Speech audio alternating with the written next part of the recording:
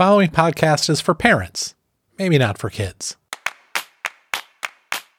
Welcome to Mom and Dad Are Fighting, Slate's parenting podcast for Thursday, March 18th, the end of the pandemic edition. I'm Dan Kois. I'm a writer for Slate. I'm the author of the book How to Be a Family. I'm the dad to Lyra, who's 15, and Harper, who is 13, and we live in Arlington, Virginia. I'm Jamila Lemieux. I am a writer, contributor to Slate's Care and Feeding Parenting column. They're very kind to have me after I fell for the worst troll ever last week and had to resubmit my column. I am also the co-host of Slate's Wild and Wise evening chat show, and I am mom to Naima, who is just about 8 years old, and we live in Los Angeles, California. I'm Elizabeth Newcamp. I write the homeschool and family travel blog Dutch Goose. I'm the mom to three littles, Henry, who's 8, Oliver, who's 6, and Teddy, who's 4, and we live in Navarre, Florida.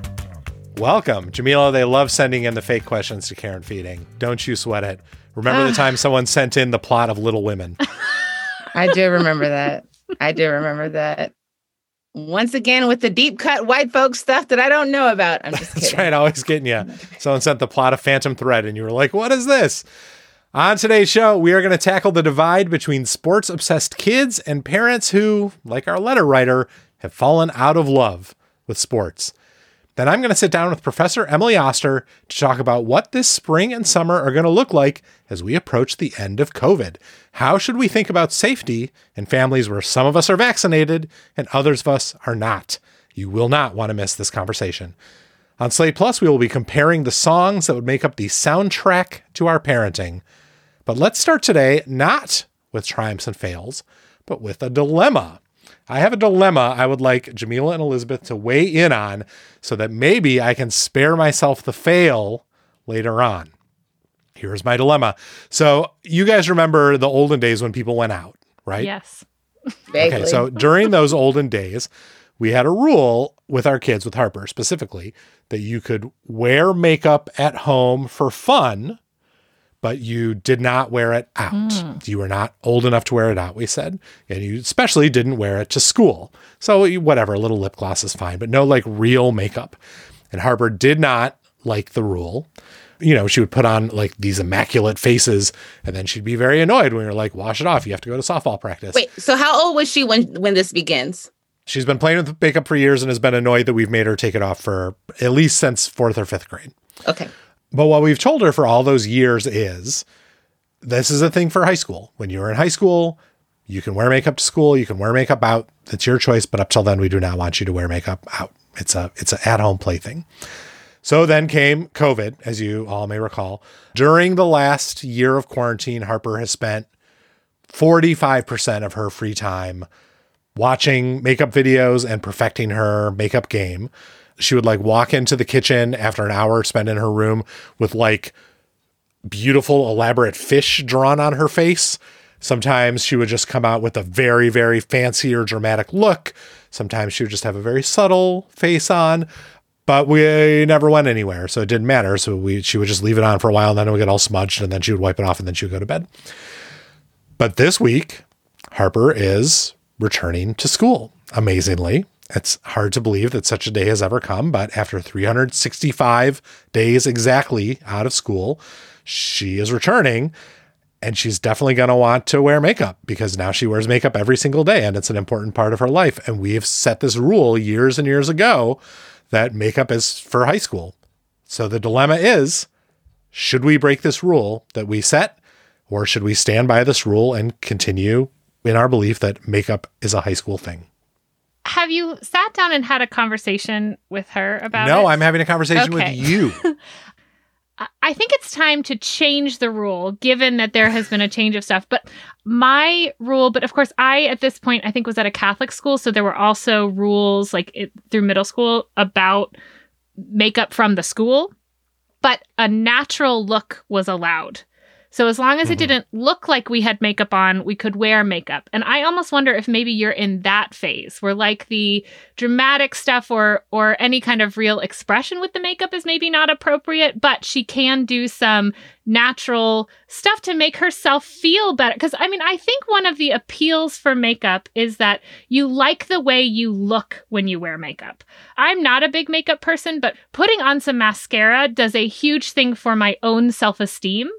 And so to be able to give your daughter that going to school in a time in which like she's been at home, now she's going back, and like middle school anyway is kind of this awkward time. So can you give her the opportunity to make herself feel a little better or feel good about herself or the way she's presenting herself? I feel like a little lip gloss, a little mascara, if that's stuff she wants to do and it makes her feel good. But that's the conversation is like, why do you want to wear makeup to school? Like, why is that important to you? I don't know. Jamila, what do you think? One, I can't believe that I'm literally going through this with Naima. Right. Like, that's why I thought you were the expert I should talk to. Different thing, though. Clearly I'm not, because I think the big issue that we're having is that I do it. And so it then becomes, why can't I? So that's a little kid problem versus, now that you've created the thing that they have in common, which is like, now I have this expectation, you know, and I've seen myself in this way. I like seeing myself this way. Why can't I do that anymore? And so I co-sign the idea about it being natural makeup, that you can do a little light blush, a little concealer if you've got a pimple, or maybe a tinted moisturizer.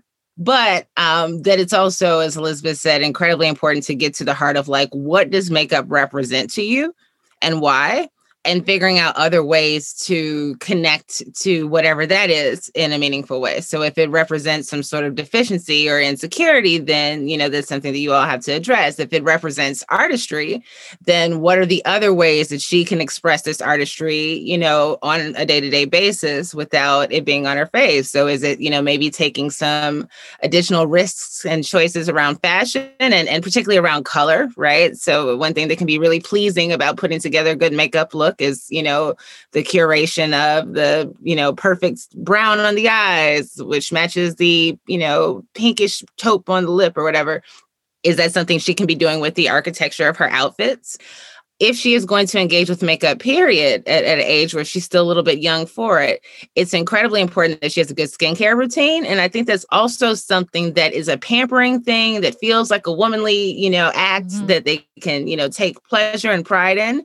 And so perhaps the rule should be, you can do this light makeup look, here are the things that you can wear. But if you are going to wear makeup to school, you have to adhere to your skincare routine, which means, you're washing your face in the morning and, you can get stuff that's mild and good for teen skin pretty easily, even if you don't, Dan, I don't know that you know the ABCs of proper skincare, but it's not hard to lay it out where she has a little 3-step routine that she has to, abide by. And she has to do it at morning and at night, because if she's going to be a teenager wearing makeup, she's going to need to know to do those things sooner than later, or else she's going to have some skin challenges. And so this is also, adding that bit of responsibility to the fun or creativity or whatever it is that makeup represents for her.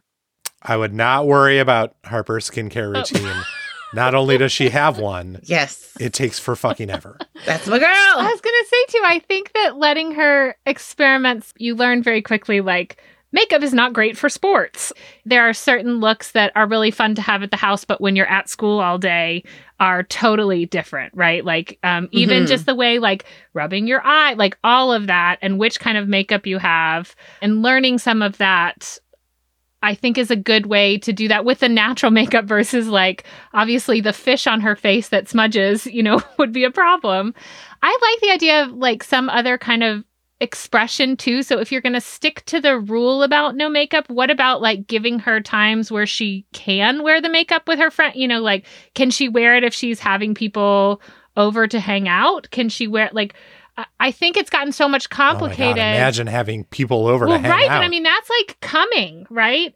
But now you have this thing where she like uses all her free time to do this makeup. Where is that line? So I feel like it's a good time to revisit the rule and redefine the rule that makes a little bit more sense. But it needs to be in a conversation with Harper about what her expectations are and what she wants out of this, right?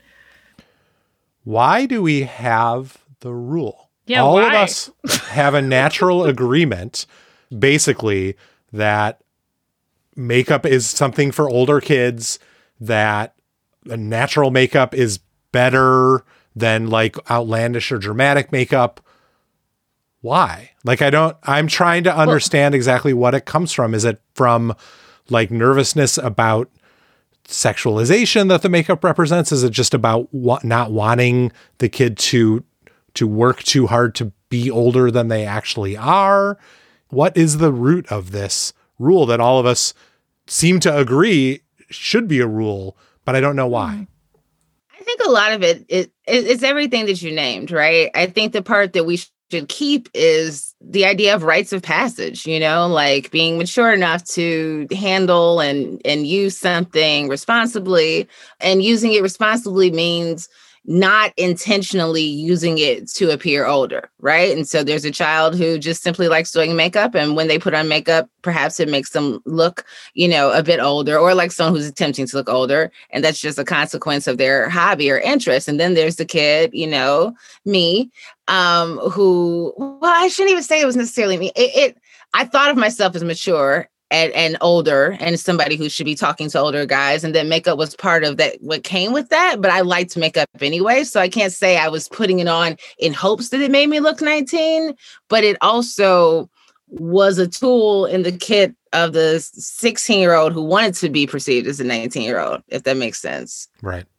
I think our aversion to little girls in makeup is deeply connected to our fear of their, or rather their, growing. It's always been there. We're afraid of their sexuality. Like, we're afraid of that part of their lives. But there's a reason to be afraid of it at this time, because it's not about so much our fear of what they will do with it, but what the world will do with it. And I think it's unfortunate that we also still act like, someone shouldn't be able to tell the difference between an 11-year-old in makeup and a 17 or 18-year-old, that's preposterous, like 9 times out of 10. And the 10th time when the kid opens their mouth and starts talking, you realize it's an 11-year-old. But I do think it's good for us to, that makeup becomes a gradual thing, that if it's fully just for play at Naima's age, then middle school, that's where you get to pick up your first couple of pieces. I think that's when I was first finally allowed to. I was always scamming my mom into ordering me stuff from Avon. Like, oh, it's just a tinted lip gloss. And I got it, and it's like a bright red lipstick, Baby steps.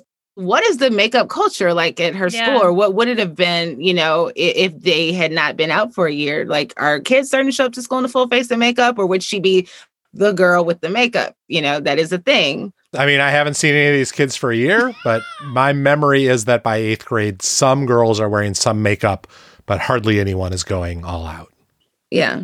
And so being the one who goes all out is, it is a choice, and it is an identity, and those can be good things, and they can also be uncomfortable things. And I think that's also something that, as somebody who stands out in rooms at times and is totally okay with that, it's not always the experience that you want to have. And so it may be something that she considers that this will make her stand out. I think too, it's okay to acknowledge that there's like a time and a place for particular looks. Like, there are not a lot of professional women that go into work with their, night out on the town night makeup. And this to me is very similar to that, is like, well, when you're at school, a look that makes you feel good is great, but maybe one that grabs a lot of attention is not for the academics. But maybe it is okay, that's what I'm saying, when she's going out with her friends, or when she is going to activities or going to do something in which having that kind of makeup on is appropriate, right, and can be cared for. But also it is a situation in which asking for some attention is okay. Learning some of those boundaries are good now. And so that when you're in high school, figuring out like, well, how much of a smoky eye do I want to do? The current youths have taken makeup to places that we just haven't. So I think that a lot of the stigma around like kind of a sexy look, that girls might have had to deal with when we were coming up. And I say this as a person who, that was, my sisters always referred to my makeup as prom makeup, that I was for years. And this was like as an adult, that I always looked like I was going to prom. But I think that for them, there's a lot less assigned to it. But again, that does not mean that if you are the trendsetter, in your school, you're the first one to show up with daily prom makeup. Might be an uncomfortable throne to foist your eyeliner pencil upon. All right. Thank you both for this very good advice. As is the case with all Mom and Dad Are Fighting dilemmas, your advice is legally binding, so I will be following it.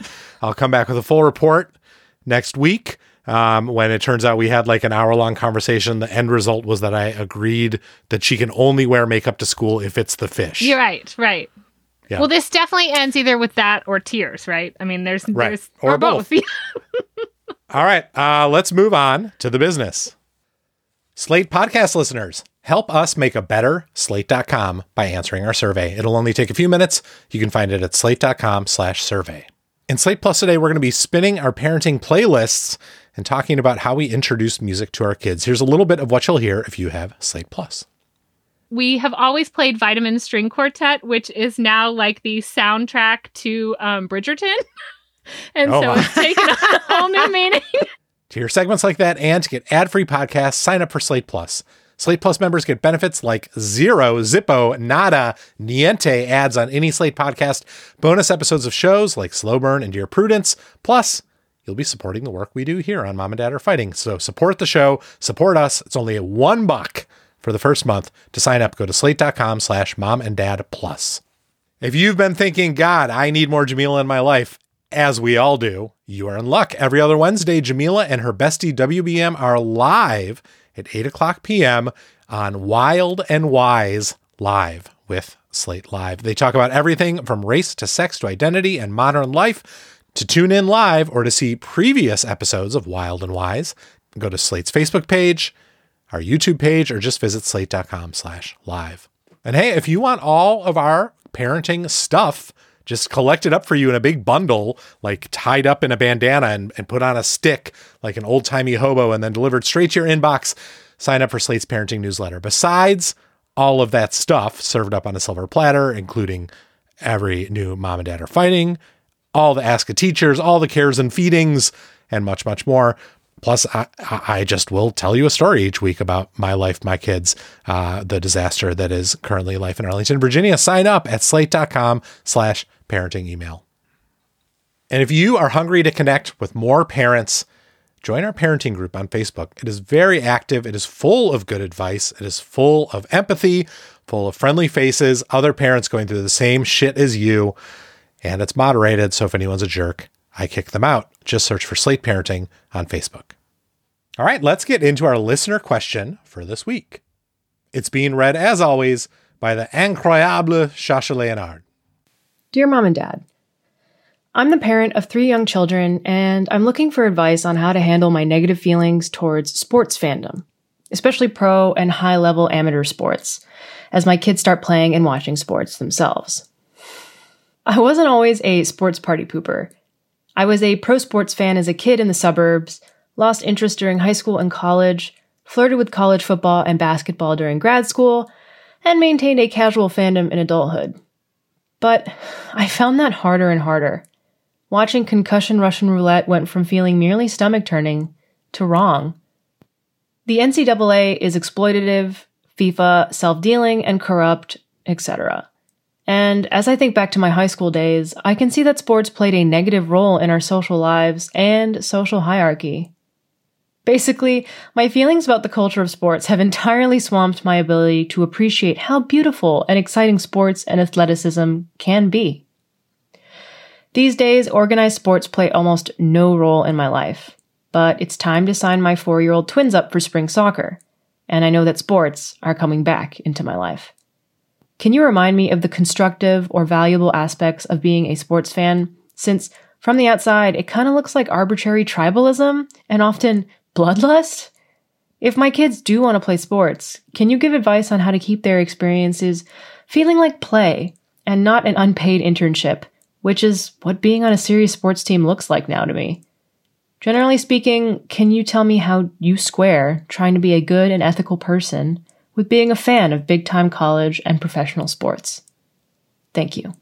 So I thought this question kind of had two parts. Like there's a piece about sports as entertainment and the ethics of that, and then this other about your kids playing sports. And I'm going to start with that to say like, whoa, you are a long way off from this problem. Your kids are still really young. And I think there's so many benefits initially to kids playing sports. And at that point, it's more of like a social club and a way to make friends and for your kids to make friends and to give your kids a chance to try something else out. And so I think the big goal here is just to enjoy recreational sports for kind of what they are and separate all of these things you feel about larger sports teams. And there are so many sports. Like this question specifically, I think felt like it was talking more about like football, baseball, basketball, your kind of larger team sports that are on TV, that are, sort of hugely propped up by colleges and by networks. There are so many things to introduce your kids to, from, gymnastics, fencing, diving, all of these snow sports. Like there are so many things that you can get your kids the opportunity to learn and then be excited for them when they're excited for something. And I think in terms of your children, you don't always get to pick what they're into. And listen, I cannot hear about Pokemon cards anymore, but that's what they're into. And so that's what we do. And we support that because they're excited about it. And sports are kind of the same thing. If your kid really loves something and is really loving participating in it, then you go and you're a good parent about it. I think you still have young kids. If you don't want to watch sports or have sports watching be part of your family dynamic, that is perfectly acceptable at this age. Like you don't have to have any of that be part of how your family operates. So you can enjoy kind of the value of having your kids play these sports, playing for fun, playing intramurally without any of the kind of corporate or the way society has dealt with these sports, and just enjoy it with your children, because it is such a wonderful thing when they take to something. Henry really took to diving and he's so into it, and he loves to practice like these moves around the house and watch diving. And that is something like I can really get into because there is so much joy for him watching other people perform. Elizabeth is right that your kids are 4. You've got a solid 6 to 7 years ahead of you where it's not actually hard at all for your kids to just do sports very casually and for it not to feel like an unpaid internship if you choose to make it that way. If you make sure that they play lots of different sports instead of just only focusing on one year round. If you make sure that, if you want to be the parent who does not push your kids on the travel team, as we were those kinds of parents, that's fine. That's a totally legitimate choice. And you can, until about age 11 or 12, it's just not that hard for your kids to have totally casual, fun sports experiences. It gets trickier after that, but that's a whole other set of issues, honestly, than the issues that you're worried about right now when your 4-year-olds are about to, sign up for spring soccer. Jamila, what do you think? I 100% agree on that. You have a long time to go before you have to really hand wring over what to do if and when your children decide to engage with sports. To the other part of your question, which is how do you reconcile being a decent person and supporting college and professional athletics? When it comes to something that's as pervasive in our culture as sports, that's pretty difficult. It's something that does, even in its exploitation of players and surrounding communities, in some instances, provides a lot of joy and fulfillment and opportunity for a lot of people. And so I respect that. I mean, I'm morally completely opposed to college sports the way they exist now.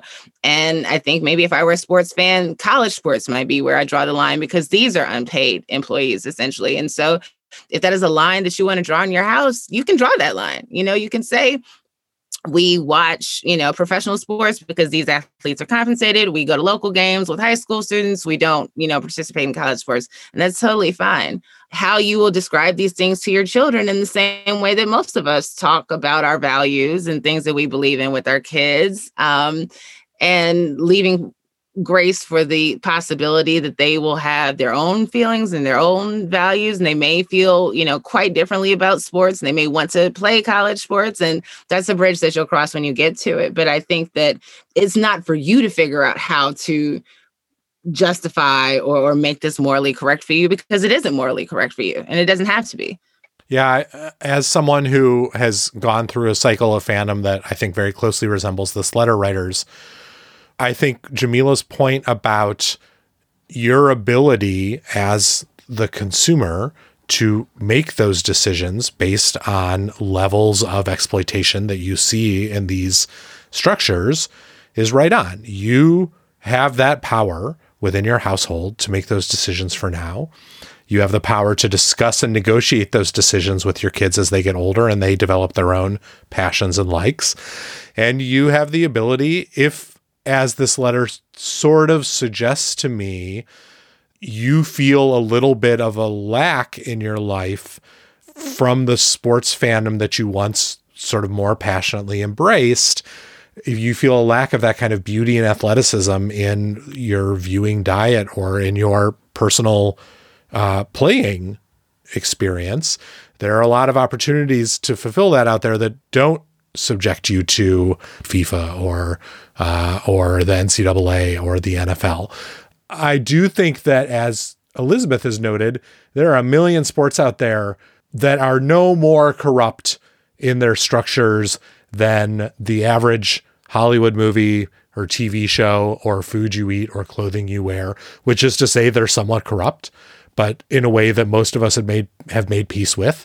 And there's no reason that Henry can't be watching diving and have a great time without Elizabeth, freaking out about whatever it is that the U.S. Diving Association is doing. Yeah. This part of the podcast has not been vetted by lawyers. Anyway, I feel like this letter writer would do well to find some of those sports to reintroduce that beauty and athleticism into his or her life, and then see what happens when you start to introduce some of these non-gigantic, non-incredibly corrupt sports into the greater lives of you and your children, while your children just go ahead and play soccer, because it's totally fine. While putting your children and exposing them to sports as a activity, I think, is important, like having them try out some different activities and see what's out there. Consuming them as a hobby or as a form of entertainment is not like a necessity.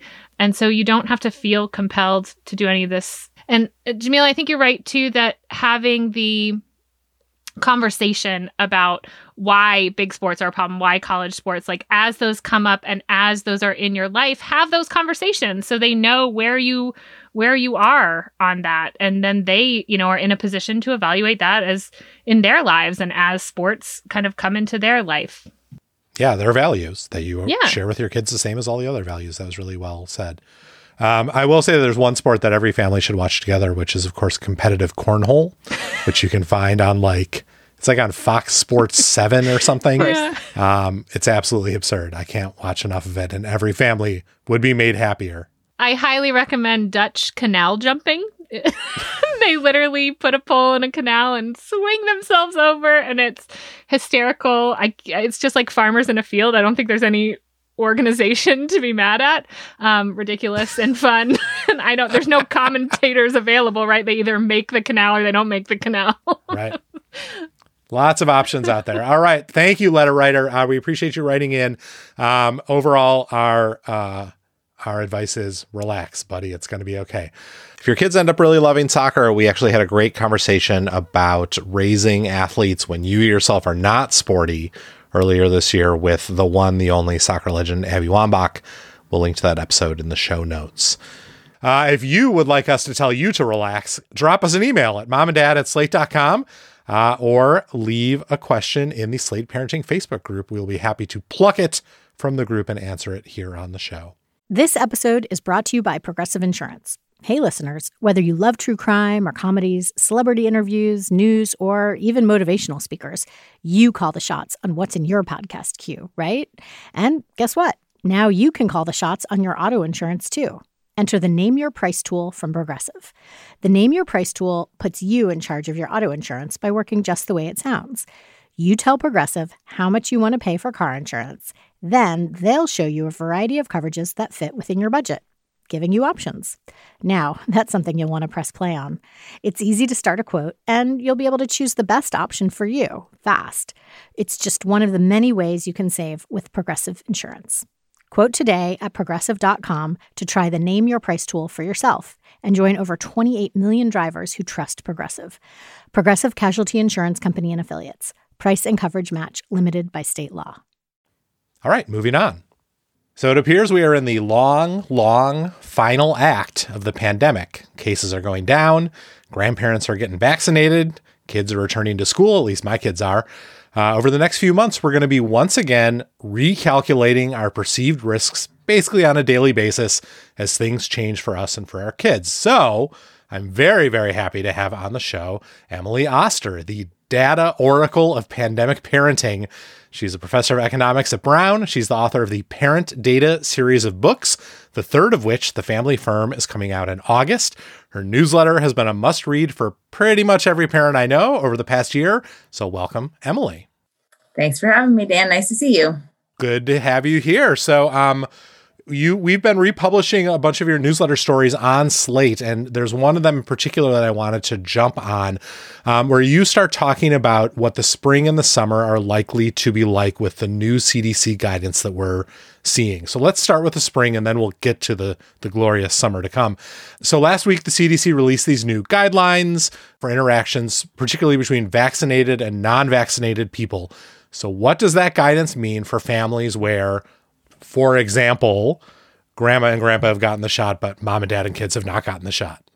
So the CDC, I think went in this sort of pretty good intermediate space here and said that when the high risk people, grandparents are vaccinated, they should feel comfortable getting together unmasked inside with the sort of unvaccinated people, assuming that second group is low risk. So assuming you have low risk parents, you have low risk kids, nobody's got immune compromised issues, that kind of get together can happen and can happen in kind of a normal way. Like you can hug the grandparents, all that kind of stuff. You don't necessarily have to do a bunch of quarantining before and after. It can just be like seeing them like we used to. Just regular, 14-day quarantine. You should wash your hands, stuff like that. Sure. I mean, we should probably be doing that anyway. Yeah. Yeah. For those of us who have been sort of waiting for guidance like this from the CDC, I think we've felt like it's been a long time coming. And I'm sure there are versions of it we could have imagined that would be like even more lenient. But when you say that you feel like they sort of hit the right middle ground, like, where do you think that's coming from? And is there some version of these guidelines that could have been much stricter that you think would have been unnecessarily so?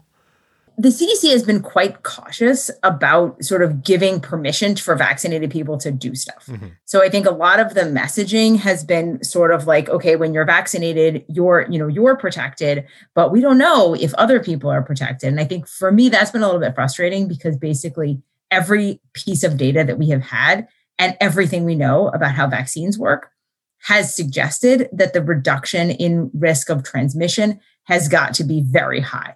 Is it 100%? Like, no, it's not 100%. But there was some of this messaging early on that sort of sounded like people thought it was zero. I think a lot of people got this idea, well, just because I'm vaccinated doesn't mean there's any, less risk that I would transmit to you. I could still be a super spreader even if I've had the vaccine.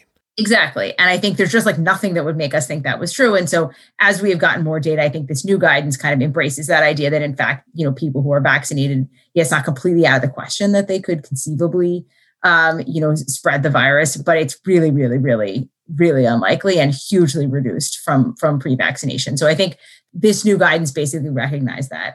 There are definitely people who think they should have gone further and said, look, once you're vaccinated, take off your mask and lick people. It's totally fine. And I think, part of why they're only saying to lick your grandkids is, I think there's some worry that that we're just, we're so close to having enough vaccines for kind of more like a herd immunity thing that you just want people to hold on a little bit more to not doing crazy stuff. A sharp rebuke to the anti-licking prudes of the CDC. Exactly. So spring break is coming. Are you expecting to see a lot of family travel and how should we feel about that how should we do that if we're the ones who are traveling? I think we will definitely see more family travel. I think we will certainly see more family travel that is in line with the CDC. I can see that in the emails that I get and the people that I talk to every day that, there's a lot of people who have waited basically a year to see grandparents. Now a lot of those people are kind of through the second dose. And this is an opportunity to, leave your kids with them and go do something with your spouse and not with your children. I'm not saying we'd all want to do that. Oh my God, some of us. The glory of what you just said is incredible. Yeah, I think we will see some of that. And I think certainly sort of living inside the CDC guidelines is reasonable. I think a lot of what people are wondering about is, what is the mode of travel for that? Who travels to where and how should we think about that? And that's a place where the CDC kind of like dropped the ball a little bit in terms of actually providing people guidance. So they didn't, they're still like, don't travel. But of course, it's not obvious why not based on the other things that they've said. And so I think that's a little, people are fudging that a little bit. My kids are back in school this week. In addition to all the work you've been doing and talking about the data on family get-togethers and things like that, you also, for much of this year, have spent a lot of time writing about schools and what we know about schools and safety in schools. So can you just give us a little update on what the latest research is telling us about safety in the school environment and about how nervous I should be about my kids spreading the virus in a school? Yeah, I think our data has sort of in some ways kept getting more reassuring. And so we, as we have learned more, it has continued to suggest that schools are low risk environments, not to say that no one could ever get COVID in schools, but that it's not very common. It's not an environment in which we're seeing a lot of spread. I think the other thing we're learning more about over time is the sort of directions of spread. So, for example, there was a study last week, which didn't get that much attention, but of schools in New York and transmissions in New York. And, in the cases where they could like identify an index case in the small number of what seemed like in-school transmissions, it was, 80% of it involved a staff member. And so there was very little sort of student to student spread, which is both reassuring from the standpoint of the fact that teachers and staff are the higher risk group, but also as we sort of move into the spring, a lot of those people are being vaccinated. Right. So we're kind of looking at a place in the next month or two where actually almost all the teachers at least will have had an option to be vaccinated. Once you shut off that method, then you're really talking about a very low risk environment. The only kind of possibility is kid to kid spread. We know that's not happening much at all. If it does, those kids are themselves very low risk. So I think you should feel good about it. Let's talk about the summer. When the time comes that most parents are vaccinated and the general population of adults is starting to see real vaccination, what is the argument for continuing to mask, for continuing to social distance? What is it purely just we are setting good examples? Is there real benefit that it's still going to give as we approach COVID zero or herd immunity? It's a really hard question. I think we are going to need to move back to normal. And by normal, I mean regular interactions with people and not wearing masks all the time and, not constantly socially distanced. I think if last June we had been where I think we will be this June in our kind of vaccination space, I think that would have been much easier. I think people would have been much more comfortable saying, okay, great. We did it. We did it. It's over. Like I'm taking my mask off and having a good time. I think because of really, I don't know, the trauma or however you would describe the last year, it's going to be a big step for people to take masks off. And so, I think as we look to things like camps this summer, people have asked, is my kid really going to have to wear a mask at camp? Like they didn't wear one last summer. And of course, the disease situation this summer is likely to be much better. I think we're still going to have a little bit of sort of residual feeling like we need those things, even if maybe the science isn't quite there. And so I'm not sure where we'll end up on that kind of stuff for the summer. I am curious about how normal summer will feel for kids particularly. And the camp question, I think, is a big one for a lot of people. I know you've said that you are sending your kids to camp. I'm anxious and desperate to send my kids to camp, but I keep getting these mixed messages from these camps. Like several of the camps that my kids are supposed to go to, particularly the ones that are on college campuses, have very unexpectedly, just in the last week, announced that they're going all virtual again this summer for reasons that I don't fully understand and I'm still trying to figure out. And other camps, I think especially sort of more traditional overnight woodsy foresty camps, seem basically unconcerned. If you are a parent with kids and you are sort of feeling that last little bit of nervousness, like, well, I'm going to be vaccinated, my parents are going to be vaccinated, but my kid isn't vaccinated and I don't know when they're going to get vaccinated. What does that mean to be in a summer where everyone's vaccinated except the kids? It's just writing about this. And I think that the frame that I in some ways have sort of suggested people put on this is, the big goal of vaccines is to reduce serious illness and death. That's what we're trying to reduce with our vaccination. We think about the effectiveness of vaccines. That's kind of the numbers we're citing, but people are so excited about the vaccines we have because, they take this, what for older adults is, a huge risk of hospitalization and death, and kind of reduced it by just really big reductions in risk. The thing is that your 9-10-year-old is already a vaccinated adult from those standpoints. It's true that sort of, you think about the reduction in hospitalization or death risk from being 10 rather than being 80, it's 99.9%, it's 98%. It's actually better than the Pfizer vaccine. So, if you would be comfortable sending your the grandparents to camp, which, I don't know if they would enjoy the kayaking, but swim lessons, perhaps. If you would feel comfortable doing that, like that, your kid is there. I'm hoping that may be a helpful way for people to sort of think about the relative risk for kids, because I think we've gotten in this space where it's like, okay, well, until my kids are vaccinated, I can't let them out. But well, they're already, like, you're letting your grandparents out, like, let your kids out. It is funny how, in my experience, vaccination campaigns essentially mean the virus itself is basically a non-factor in my life. I never have to think about it at all. And it's hard to imagine some future in which we basically never have to think about COVID at all, even if we still live in a world where sometimes people get very mild versions of COVID, including possibly us or our kids. But maybe it is just the trauma of the last year that makes me hard to think of COVID in the same way that I now think of other things that we get vaccinated for that haven't been eliminated from the earth. They just are really no longer a concern, like a dramatic concern.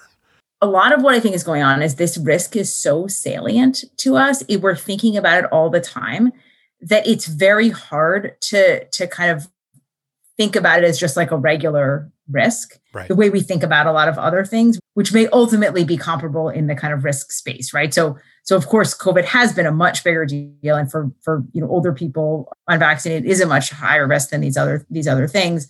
But as it moves to be a smaller and smaller risk, it's going to take a really conscious, like, mental shift to sort of move it into the bucket of, okay, like small things, which occasionally I think about, but I probably try not to worry about too much, from this thing that's like front of mind all the time, I'm constantly worrying about.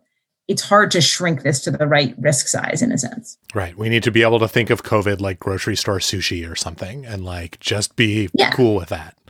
Basically, I remember what they told my kids when they left for spring break last year, and they had this little thing that was sort of like intended to be reassuring about, their kids' risk. And it was like, this is a cold. And of course it is a cold for kids. And, ultimately with vaccines kind of made it cold for the rest of us. And like, we get those kind of a lot from our kids and other people. Weirdly, not this year. And maybe we'll all just end up wearing masks.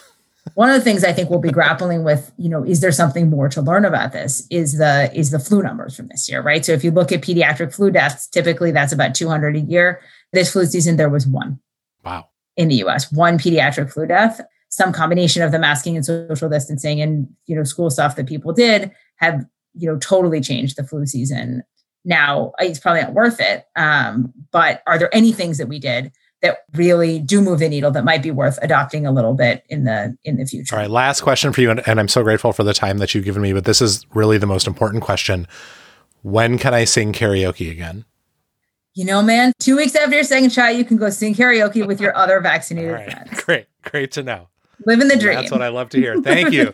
Emily Oster, we're going to have a link to the newsletter on our show page. The new book comes out in August. The last two have been really great. The first one having to do with pregnancy. The second one having to do with infancy and early childhood. This third one is hitting what stage? Kind of 5 to 12. 5 to 12. Early school years. All right. Thank you so much, Emily. This has been great. We love having you on the show. Thanks, Dan.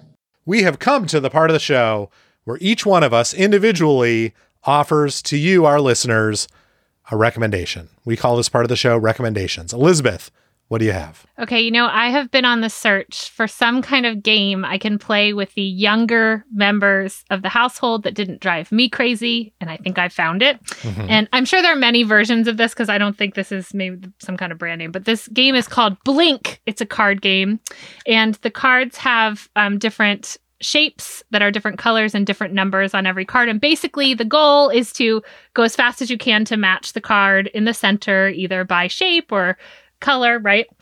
The way I play is it's a 2-player game, but I divide the deck in half, and then the 2 younger ones, the 6 and the 4-year-old, are a team, and you're supposed to only hold 3 cards, so they can each hold 3. So they're playing 6 cards. I'm playing 3 cards. They win sometimes. I win sometimes. I don't have to pretend to go slower. I can go as fast as I need to go, and with them doubling up, it's super fun. I enjoy playing it. I feel like there's color matching, there's shape matching, there's number recognition. It hits all my educational goals, and I'm actually enjoying playing. So the card game is called Blink. That's a great one. You're right that it is really good for that ever difficult to find competitive level where your kids win sometimes, so they're not always pissed off, but you're not so bored out of your mind. There's another game that works on very similar game mechanics called Spot It. That was a big hit. Yes. When our kids were exactly your kids' age. That also works in a similar way. Also a great game. I played that with Henry, but I got to get that out for these two because it's fun to actually be playing with them and not oh, what are you holding? You know. Jamila, what about you? So I'm trying to curb my daily coffee habit. I love nut milks and soy milk, but I do not enjoy them with coffee. When I have coffee, I want cream or milk, and usually something sweet in there. So I've taken up, or I'm trying to get into matcha and kombucha, which the latter to me, even the best kombucha kind of tastes like if you were say at IHOP and you had ketchup for some hash browns and jelly for a biscuit or something, and they touched each other. That's what kombucha tastes like to me. It's almost good for a minute, and then this little sponsored by the American Kombucha Association. The little ketchup flavor just wafts through somehow. But I'm getting through it. I know it's very good for you. And matcha has always, I'm so sorry, but everything that I've had with matcha, and it just tastes like, there's green powder in here. And I don't know what everyone else finds so pleasing about it. So I thought maybe I've smoked off that part of my palate or something. But I have found a matcha drink that I really enjoy. It's by Matcha Bar, and it's called Hustle Matcha Tea Lemonade. It's got caffeine in it. It tastes like lemonade. It doesn't taste like green powder. It's very good, and it gives me a little extra pep in my step. Very nice. This week I'm recommending a big and exciting purchase that our family has finally made after months, maybe years of talking about it. We made the big leap the other week and bought an e-bike. I've wanted one for a really, really long time. I finally ordered it. So far, it has been exactly as great as I hoped it would be. So for those of you who don't know, an electric assist bike, an e-bike, it's basically a regular bike, but it just has a battery-powered motor attached to it that gives you a boost whenever you pedal. So you can coast as long as you want, but as soon as you start pedaling, it's like a wind pushing you from behind. And it can be a little boost if you're just riding around, or it can be a big fucking boost if you're going up a big hill. Ever since we got back from our trip, when we just loved riding around the Netherlands, we have complained endlessly ad nauseum, I'm sure, to everyone we know about how hard it is to replicate that experience in Arlington because it's just full of fucking giant hills. You can't go a block in any direction from our house without ascending just a horrible back-shattering hill that at the end of which you're like, well, this is terrible. I'm so sorry I ever took this bike out. But on an e-bike, you don't have to worry about the hills. You get on the e-bike, you start pedaling, you go up a steep hill, and you're just pedaling away like Granny on a bicycle, and then you're at the top of the hill, and it didn't hurt. It was incredible. You just fly up the hill like magic. So I'm totally addicted. My goal for this spring and summer is that every trip of 5 miles or less, during which I'm not intending to carry back 7 bags of groceries, I'm going to do on the e-bike. Just riding around this past weekend when it was 60 degrees made me just so incredibly happy about this coming spring and summer and what they're going to be like and how free I think I'm going to feel. It just made my weekend. So I'm really enjoying this e-bike. We got a RAD e-bike. RAD is the name of the brand. It's quite a popular brand, due in part to the fact that they're just significantly cheaper than most other e-bikes, but it so far has been great and we have loved it a lot. And if you are in the market in your family for a way to get around your neighborhood in sort of the 1 to 3 mile radius, a little bit faster and a little bit easier, especially if you have hills, I really recommend it. All right, that is it for our show. One last time, if you would like us to weigh in on your conundrums or dilemmas, email us momanddad@slate.com, post it to the Slate Parenting Facebook group, search for Slate Parenting on Facebook.com. If you haven't already, please, for the love of God, subscribe wherever you listen to your podcasts. It really helps us out when you do, and it helps you out in the grand scheme of things because you never miss an episode. And when you miss episodes, you get cranky when you don't have your stories. So subscribe. While you're there, rate and review the show as well. Mom and Dad Are Fighting is produced by Rosemary Belson. For Jamilah Lemieux and Elizabeth Newcamp, I'm Dan Kois. Thanks for listening.